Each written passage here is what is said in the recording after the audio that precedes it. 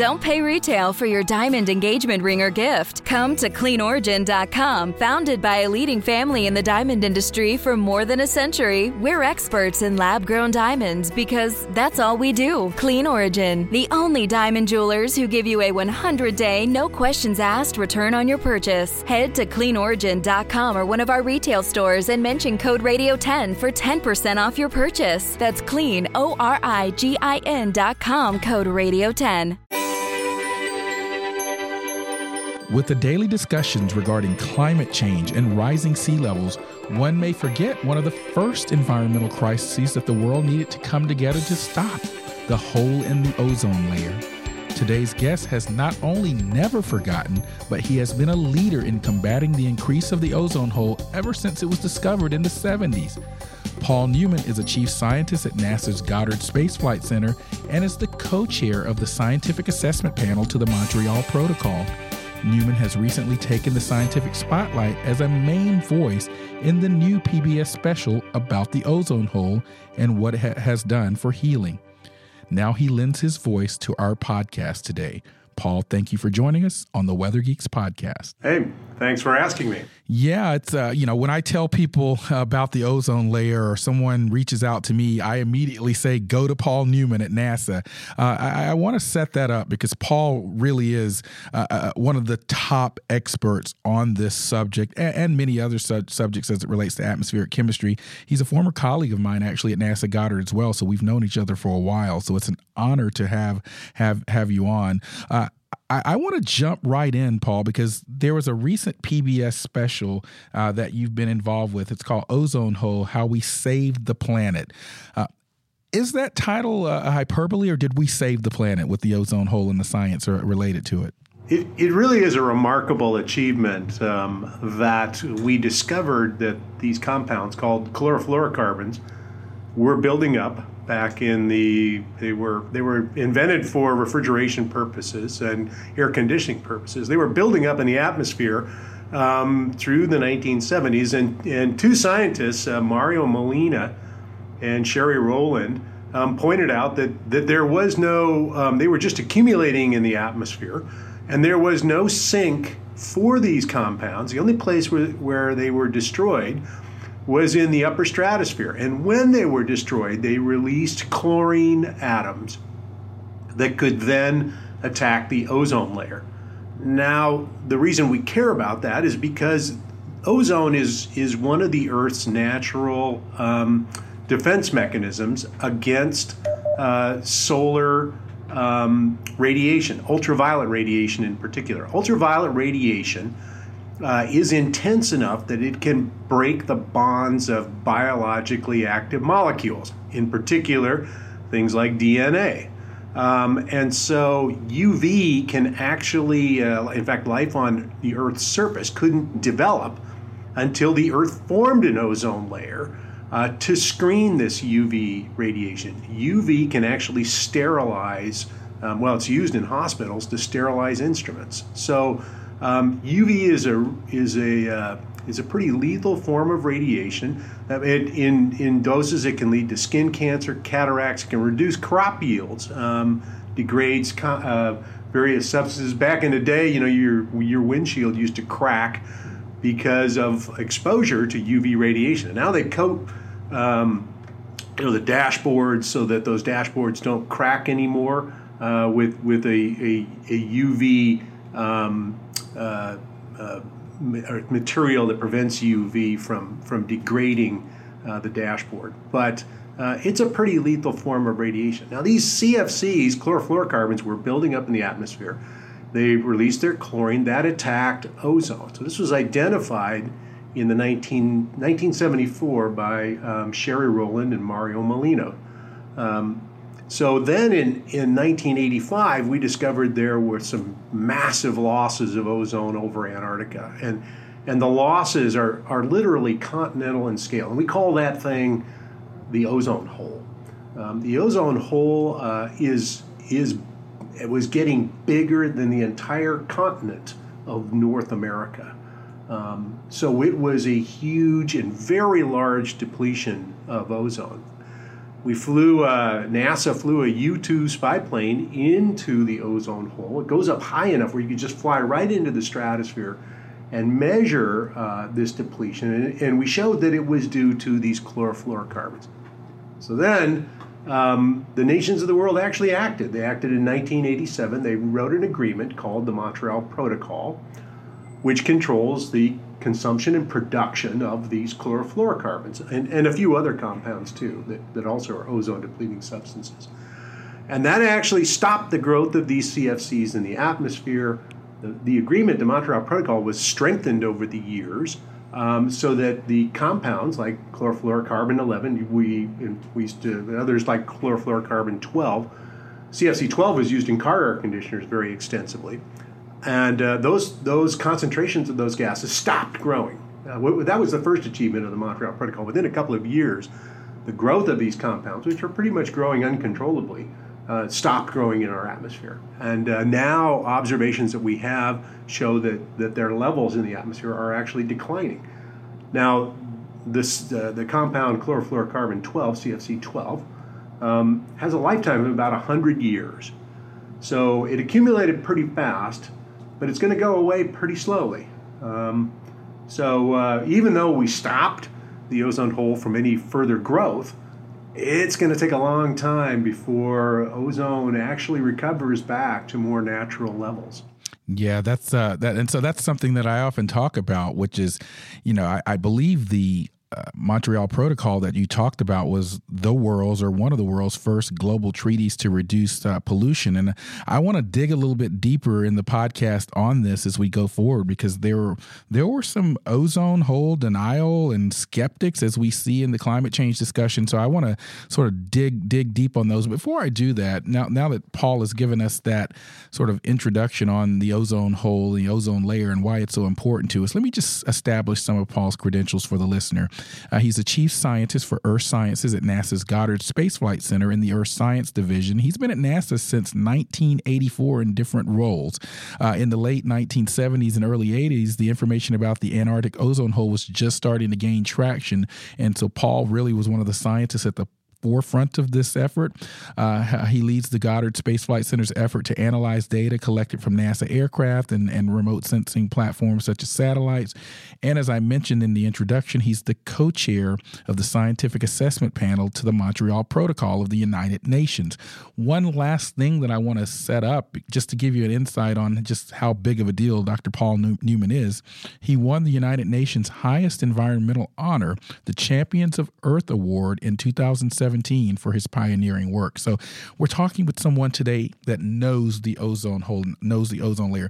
One of the things that I want to set for the listeners, Paul, given that this is a show of various backgrounds in terms of the listeners, talk about the sort of Jekyll and Hyde nature of ozone, because I think in the stratosphere it's a good thing, but down here at the surface it can be a bad thing. Talk about that.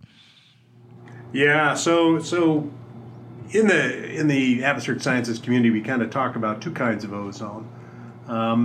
There's the what we call the bad ozone and the good ozone. Now, the good ozone, we talk about the ozone layer. Most ozone, 90% of it on the planet, is high above our heads, more than 30,000, 50,000 feet. In fact, most of the concentration is up closer to 80,000 feet above our heads. So that's where you get the highest ozone levels. And in fact, the ozone levels at 80,000 feet are so high, it's lethal to breathe. But that's okay because it screens UV radiation. So that's why we call it good ozone. It's the stratospheric ozone layer. Now down low, we have what we call the bad ozone. That's pollution. Okay. Now ozone is a very, very reactive molecule. And when you breathe it in, it will react with the linings of your lungs. That's pollution. So that's why when you hear about a code red day with very high ozone levels, you really should not be out there jogging or just playing around outside. It's not good for your lungs.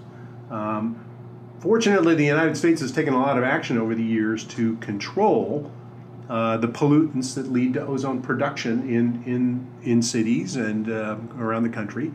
That's a really good thing. So ozone levels have come down at the surface for the bad ozone, the pollution in our cities. But yeah, you're correct, Marshall. There are two kinds of ozones. There's as you mentioned, the Jekyll and Hyde nature.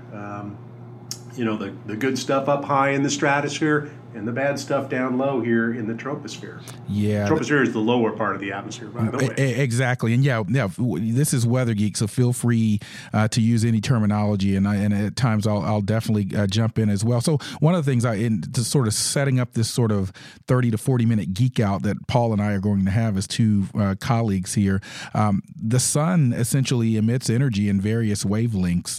It's part of the electromagnetic spectrum, visible, UV or ultraviolet, which you've been hearing talking about, heat or infrared as well, and many other sort of wavelengths as well. So at any given moment, we're getting sort of showered with that electromagnetic radiation. And as Paul just described, the ozone layer in the stratosphere is essentially, because of its selective absorptivity to ozone, is really our friend there. And when we started losing some of that ozone due to the mechanisms that Dr. Newman described, we had a problem. Now, you mentioned the Montreal Protocol, but if I recall, at the time this came about and the science started suggesting that we had an issue here, there was some ozone denial in policy spaces, in the public, perhaps even from some industries. Talk about that, and then contrast sort of what we're seeing in the climate discussion and what we learned from that whole sort of process. Yeah, there's a lot to unpack here. There were a lot of denialists back in the day, and let me give a little bit of background to that. Chlorofluorocarbons are amazing gases. The use of them in refrigerators and in car air conditioners was developed by a guy named Thomas Midgley back in the 1920s. He had, without going into details, he came up with the idea, let's use these compounds. And the reason he chose CFCs, chlorofluorocarbons, was because they're non-toxic. Okay, so they are not carcinogenic. They don't burn. He, at an American Chemical Society meeting, he did this incredibly dramatic demonstration of taking a little drink of a chlorofluorocarbon and then blowing out a candle, demonstrating that it was non-toxic, and not flammable. So that's great for air conditioners. You have this stuff in your car, and if it leaks, you want to know that or you have a refrigerator in your house. If it leaks, you want to know it won't kill you. So it was a great discovery. CFCs were used for everything. Many people are now sitting on chairs that have foam padding and so forth. That foam was blown with CFCs. Your old McDonald's containers, the foam packaging, that your styrofoam cups were blown with CFCs. All the little foam cells in there contained CFCs because they had terrific insulating properties too. I remember there was a great use of CFCs, which they would put a jacket. They would get a can of beer, and it had a double jacket, and the outer jacket had CFC in it. And when you popped the top, you released the CFC, and it immediately, because it was under pressure, it immediately cooled off the can. So you didn't have to refrigerate your beer. You could just bring it along with you, pop the top of it, and it would cool down just like that. Amazing uses of CFCs. So this was a huge industry that used these ozone-depleting substances. Building insulation, for example, contains foam that is blown with CFC-11. So it was an amazing, and I mentioned, car air conditioners.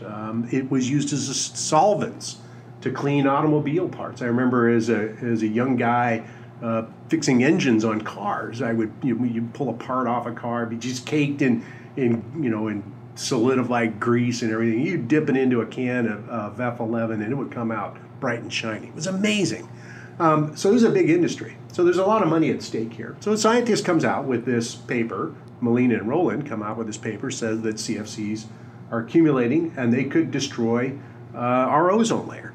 And so people were we're talking about a billions of dollars of industry here and they're asking to turn on a dime. So it took, of course, there were a lot of people who are saying, no, wait a minute, let's just hold on here and figure out if this was right. So the Molina and Rowland paper came out in 1974. By 1985, the science really had solidified. People had gone into the lab and looked at these chemicals and how they broke down, how they released chlorine. Balloon observations had been made that showed that, in fact, CFCs did degrade in the stratosphere. So there was a lot of work going on in there. But there were a lot of people who were simply skeptics. They came up with every reason in the world how this science couldn't possibly be right.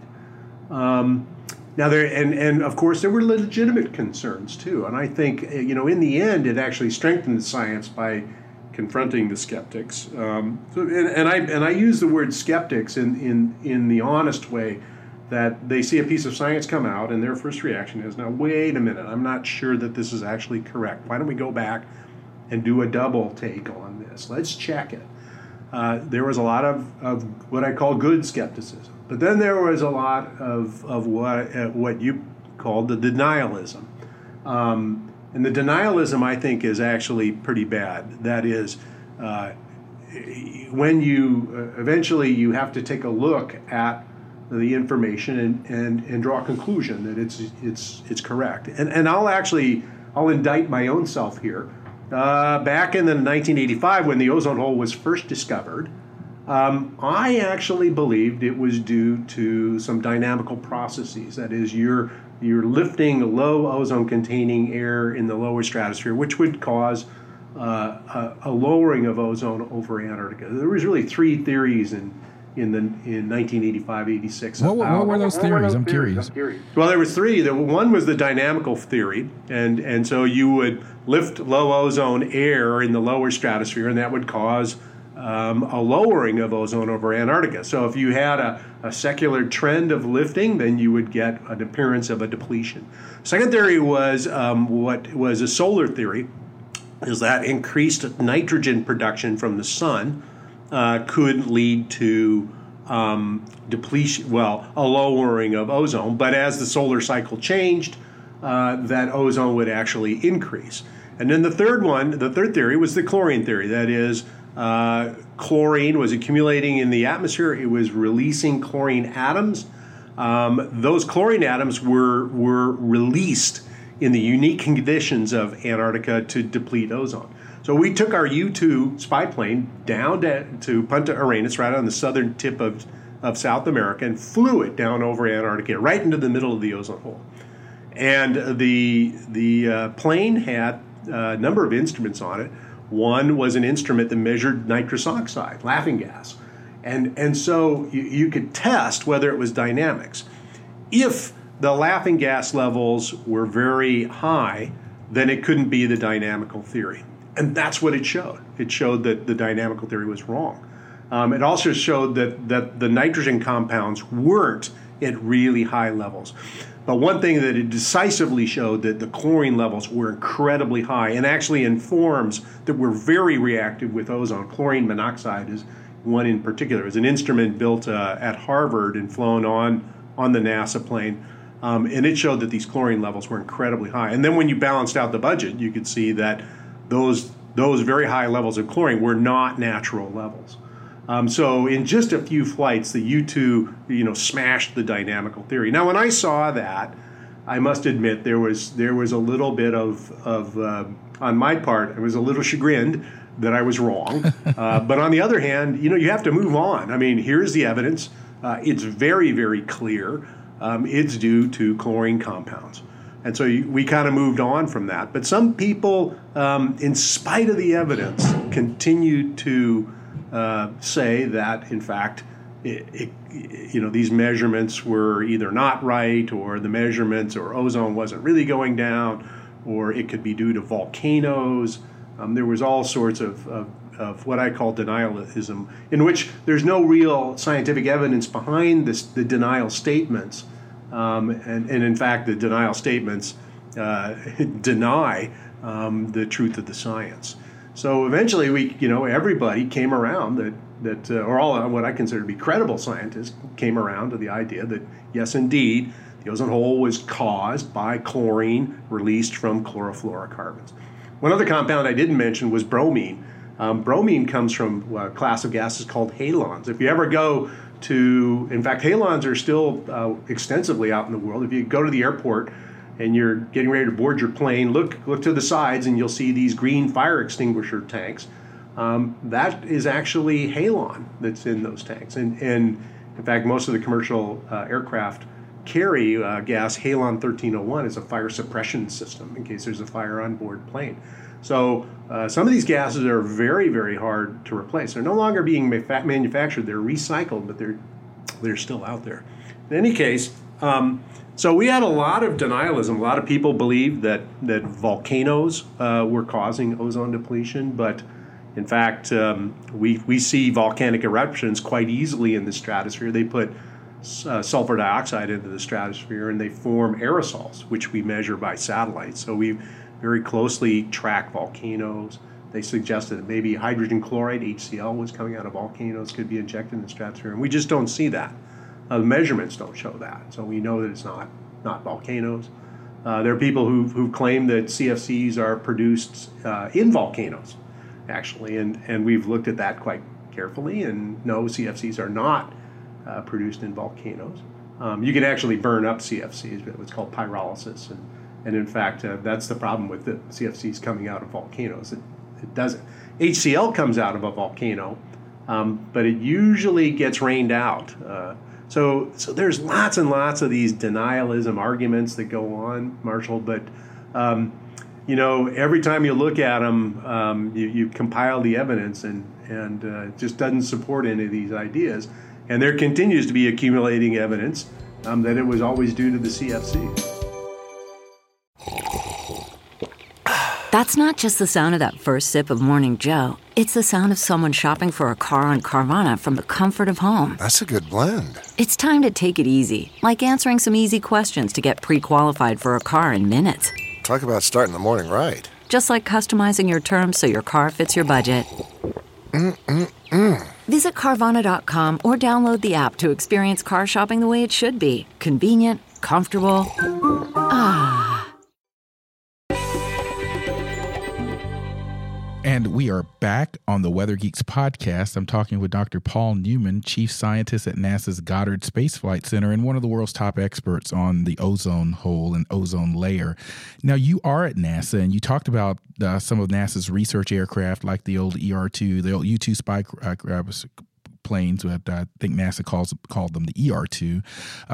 Talk to us about the importance of satellites and even some of the modeling efforts that NASA does, because I think a lot of people still don't know that NASA has a very robust Earth science program that studies the third planet from the sun and studies it from different perspectives. So why is it important that NASA's perspective has been in the game for the ozone hole? Well, NASA originally started looking into ozone because ozone can be used to do meteorology.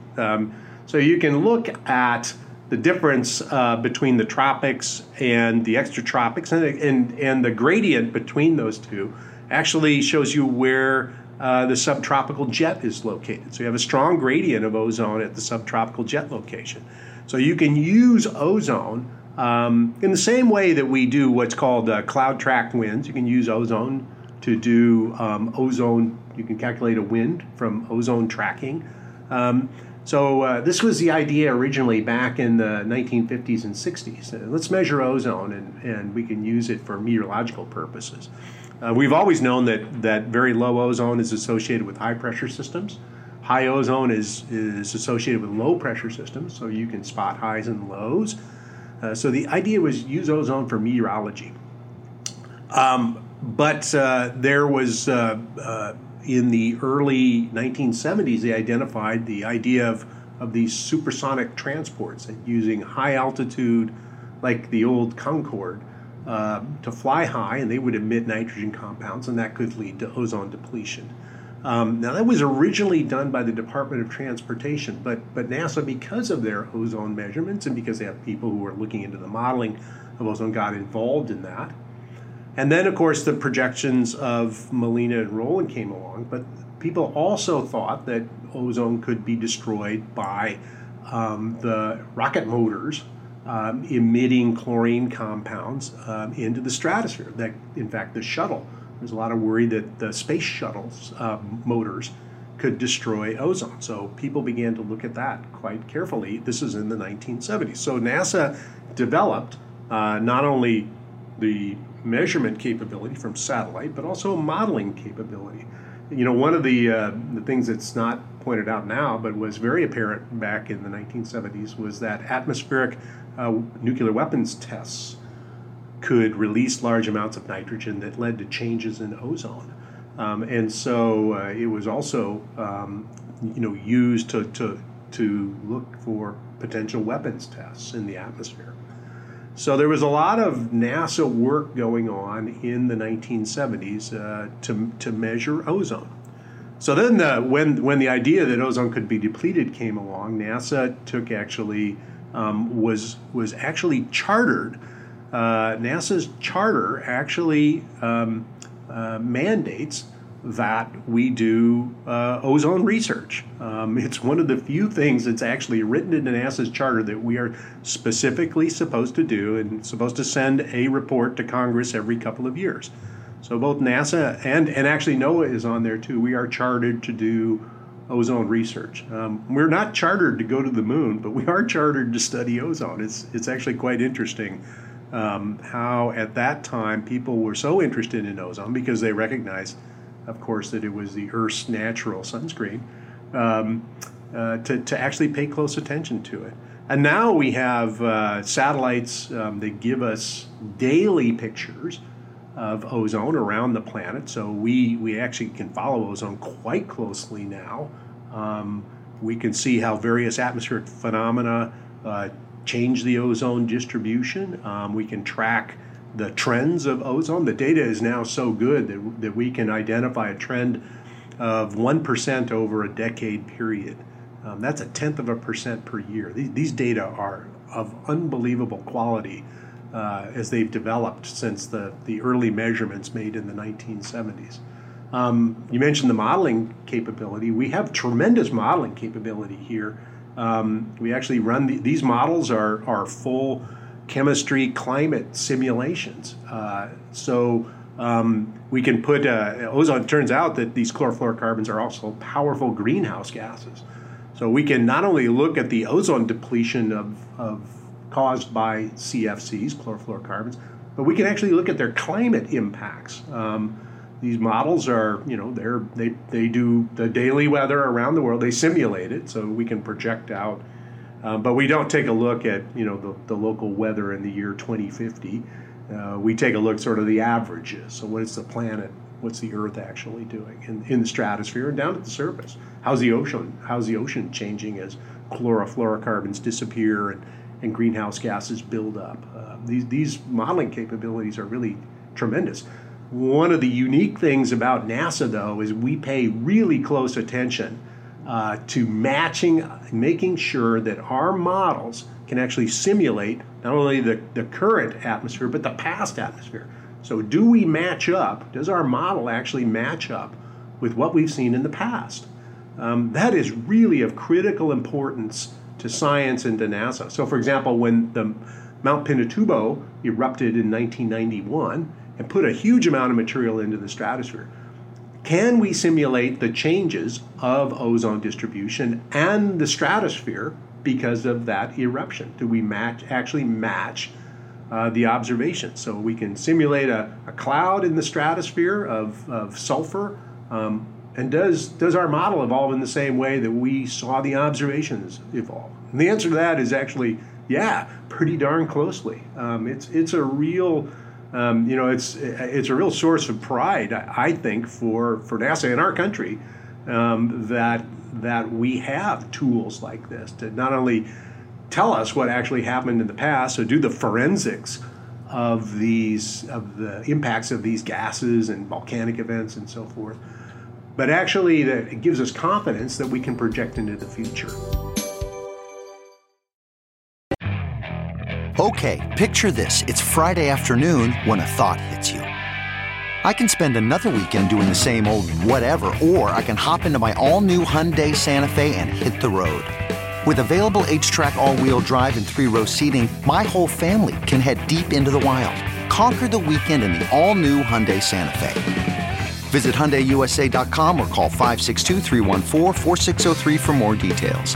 Hyundai, there's joy in every journey.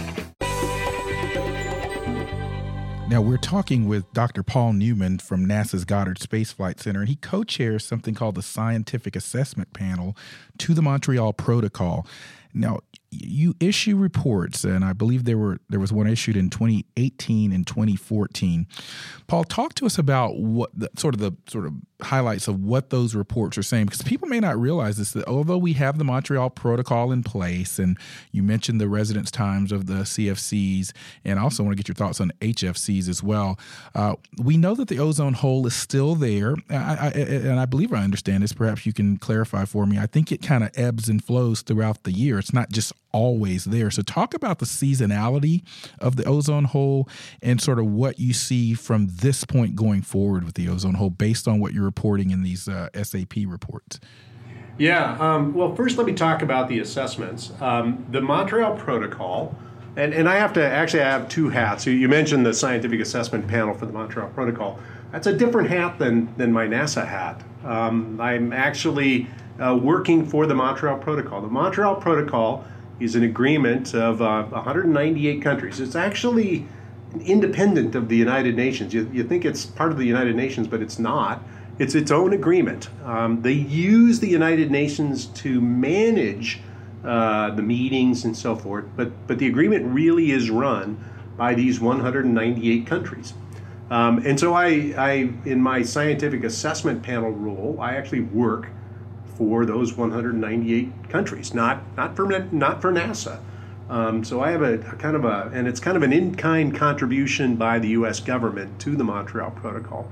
But every 4 years, we are mandated by the Montreal Protocol to write a report on the ozone-depleting substances, like CFCs, that cause ozone change. How is ozone actually changing? And what is the projections? What are the impacts? Explaining various phenomena. You have to realize that in the stratosphere there are hundreds of gases and there are thousands of reactions of these gases that lead to the control of the ozone levels. And so we put out these reports every 4 years to tell the countries of the world what the Montreal Protocol has done, what has it achieved, and how we see it moving forward. So, one of the things they are, as you already mentioned, one of the things they're always interested in is the ozone hole. How is the ozone hole behaving? Back in, the assessment we wrote back in the year 2002 said that it looks like the ozone hole really isn't getting bigger. It's pretty big. It was bigger than the continent of North America, but doesn't look like it's getting any bigger. Sort of good news there. The 2010, 2014, and 2018 assessment in particular, this last assessment, we just published it in January. And this assessment involves the work of a few hundred scientists around the world. So this assessment actually says that, okay, it looks like the ozone hole is slowly getting smaller. So that was really great news. The ozone-depleting substances stopped growing. They have been coming down, and the ozone hole is actually getting smaller. Now, that's a difficult thing to actually, if you look at surface observations, we've known that ozone-depleting substances haven't been increasing in the atmosphere since the 1990s, the late 1990s. But the ozone hole, the response of the ozone, and so the ozone hole stopped growing pretty early. But the recovery has actually been quite small. As I mentioned earlier, the CFC lifetimes are very long. F12 is over 100 years. CFC 11 is about 55 years or so. So it's going to take a long time for the ozone hole to recover. Now, we do see year-to-year variabilities. The meteorological situation in the southern hemisphere winter is always variable. Some years are warmer, some years are colder. A warmer Antarctic winter actually is good for the ozone layer. A really cold, prolonged Antarctic winter in the stratosphere is actually bad for ozone, leads to more depletion. Because it's so cold, you form clouds and they activate chlorine, that leads to more ozone loss. So we always look for, the good thing for the Southern Hemisphere folk is that we have a very active, dynamic, warm winter. And that's true for the Northern Hemisphere too. We see the same processes in the Northern Hemisphere that cause the Antarctic ozone hole. Now, the Northern Hemisphere has going for it the fact that it's a lot warmer in the Arctic stratosphere, which leads to less ozone depletion. So the Northern Hemisphere has a bit of an advantage over the Southern Hemisphere. So that's why the hole has been most prominent over the Southern Hemisphere then. That's right. Now, one of the things I mentioned, the modeling, we did a simulation a few years ago, back in 2009, where we let CFCs just grow uncontrollably. And we got up to a level of about what we call so we measure the number of molecules in, say, 1 billion molecules. If you got up to about 55 chlorine atoms in 1 billion molecules of air, that would have led to a loss of about 2/3 of the ozone layer, and there would have been an annual big Arctic ozone hole. Fortunately, the natural levels are only down around two chlorine atoms per billion molecules of air. And we got up to about 4 because of the manufacturing of well, actually, no, about 1 natural. We got up to about 4 because of the manufacturing of chlorofluorocarbons. But that wasn't enough to really cause massive ozone depletion around the Earth.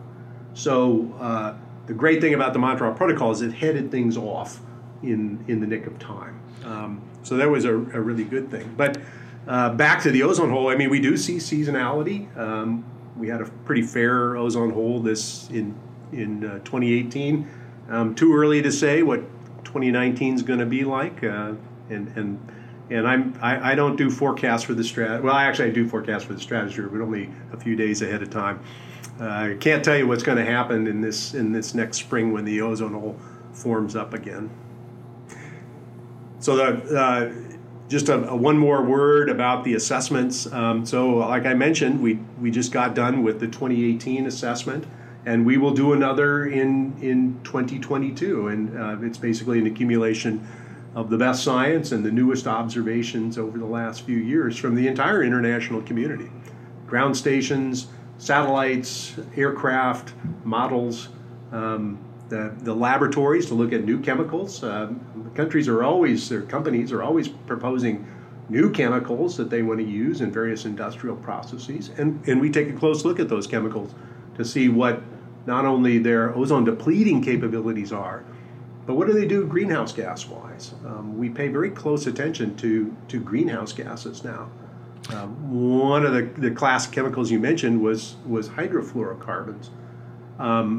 These are HFCs. They have a hydrogen, fluorine, and carbon.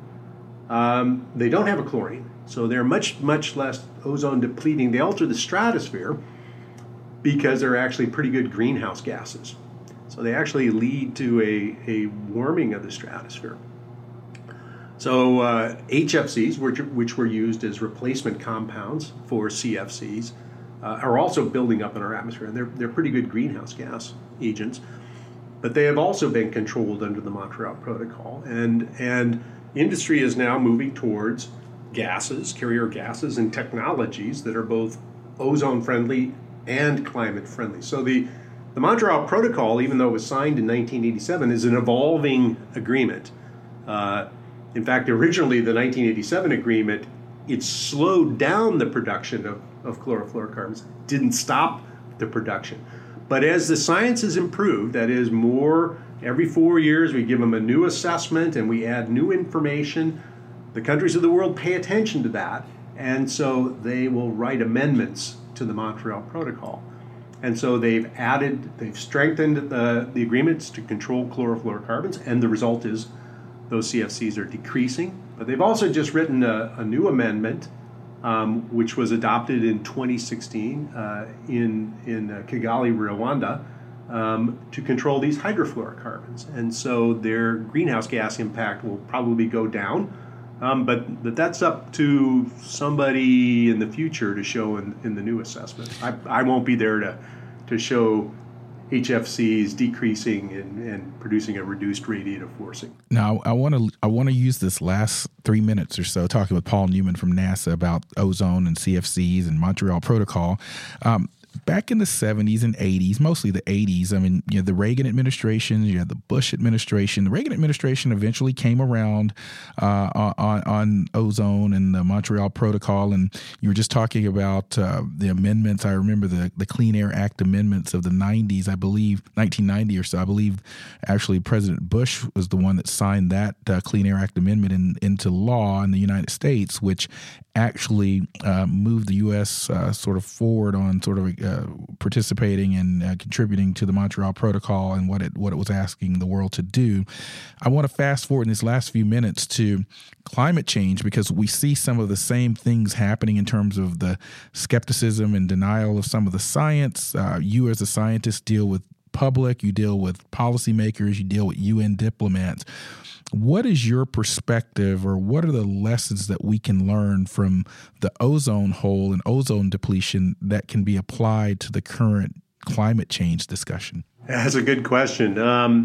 First of all, I'm an optimist. I think that eventually, countries are going to move towards the truth, and the truth is that carbon dioxide, it absorbs in the IR. There hasn't been any dispute about that since the 1800s. There are other gases that absorb in the IR. These are just facts. These are measurements you could make in the laboratory. You don't need any complex models or observations to show, atmospheric observations to show that CO2 absorbs in the IR. The models are pretty definitive now, and the models are actually quite good, and they project that, in fact, the world is going to warm. Now, policymakers generally believe that. And in fact, as we see more and more things happen, one of the things about the discovery of the Antarctic ozone hole was luck. That is, we're kind of lucky that it happened over Antarctica, where the most lethal increases of UV radiation actually have a fairly moderate impact on the surface. If this had happened over North America and crop yields had gone down by a factor of 2, imagine that happening in places like India and China, where they barely grow enough to feed their own populations. If suddenly the amounts of growth went down by 50%, it would have enormous impact. So we got a little bit lucky, but actually the optimistic part of it is that every nation has signed on to the Montreal Protocol. Every single nation. It's amazing. And when you go to these meetings, I have worked with the industry folks and the policymakers. Of course, we need jobs. We need air conditioners around the world. I mean, if you've ever been to a place like Dubai, the United Arab Emirates, or Kuwait, Saudi Arabia, North Africa, in the middle of the summer, just to function, you need air conditioning. It's a part of our modern society. Refrigeration has made foodstuffs. So you have, in the middle of winter, you can have fresh tomatoes and strawberries in your refrigerator. It's amazing. They're preserved. They're brought. So people lead much better lives because of these technology developments. And in fact, they've moved into a world now where these technologies are actually safe for the ozone layer and for climate. And so I'm an optimist here, Marshall. I think that eventually we're going to move in these directions. Now, I'm, and this is my own opinion, I believe that eventually policymakers are going to see it that way, and they're going to move in that direction. So I'm kind of an optimist about it. The problem is, how long are we going to wait before we actually do the right thing? And that's what gives me a little bit of pause, because every molecule, it's like with the ozone issue, every molecule, chlorofluorocarbon molecule you release will lead to some ozone depletion. And will countries abide by that? So we have to pay attention. And scientists have almost a duty now to kind of act as the observers on the street. That is, let's make sure that countries do what and industries do what they promised to do, and let's bring them around. But I'm optimistic about it. I think that in the end, the science is going to bear out, and countries are going to act in the right direction. Now, there's a lot of hurdles on this. Everybody, people have cars. There are cars all over the road. Every day you see, natural gas, which is mainly methane. There's a lot of methane, natural gas usage. But you see more and more solar panels as you travel, various neighborhoods. So I'm kind of an optimist about it, but I see a lot of hiccups. But I think the one thing that the Montreal Protocol actually proves is that nations will act. I think there's no question, and I see all the disagreements amongst these various diplomats. Their country has these sorts of industries, and they have these sorts of needs, but they all acted together in the end. Yeah. I'm going to be optimistic about it. I think that industry is going to find technology, countries will act. My only worry is that they won't act soon enough. Soon enough. Yeah, I think that's right. And I think we can look back to the Montreal Protocol as a template for how to move forward in this climate discussion as well. We're going to have to end it there, Paul. This has been an amazing discussion. Be sure to catch the PBS special Ozone Hole, How We Save the Planet. Paul, I believe you're featured in that as well as some other colleagues we know. But it's really been a pleasure to have you on the Weather Geeks podcast, and thank you for joining us. Hey, thanks, Marshall. Been great. And thank you always for listening to the Weather Geeks podcast. Be sure to continue to follow us, subscribe on iTunes and We Love Weather TV, Stitcher, or your favorite podcast outlet. This has been the Weather Geeks podcast. I'm Dr. Marshall Shepard from the University of Georgia.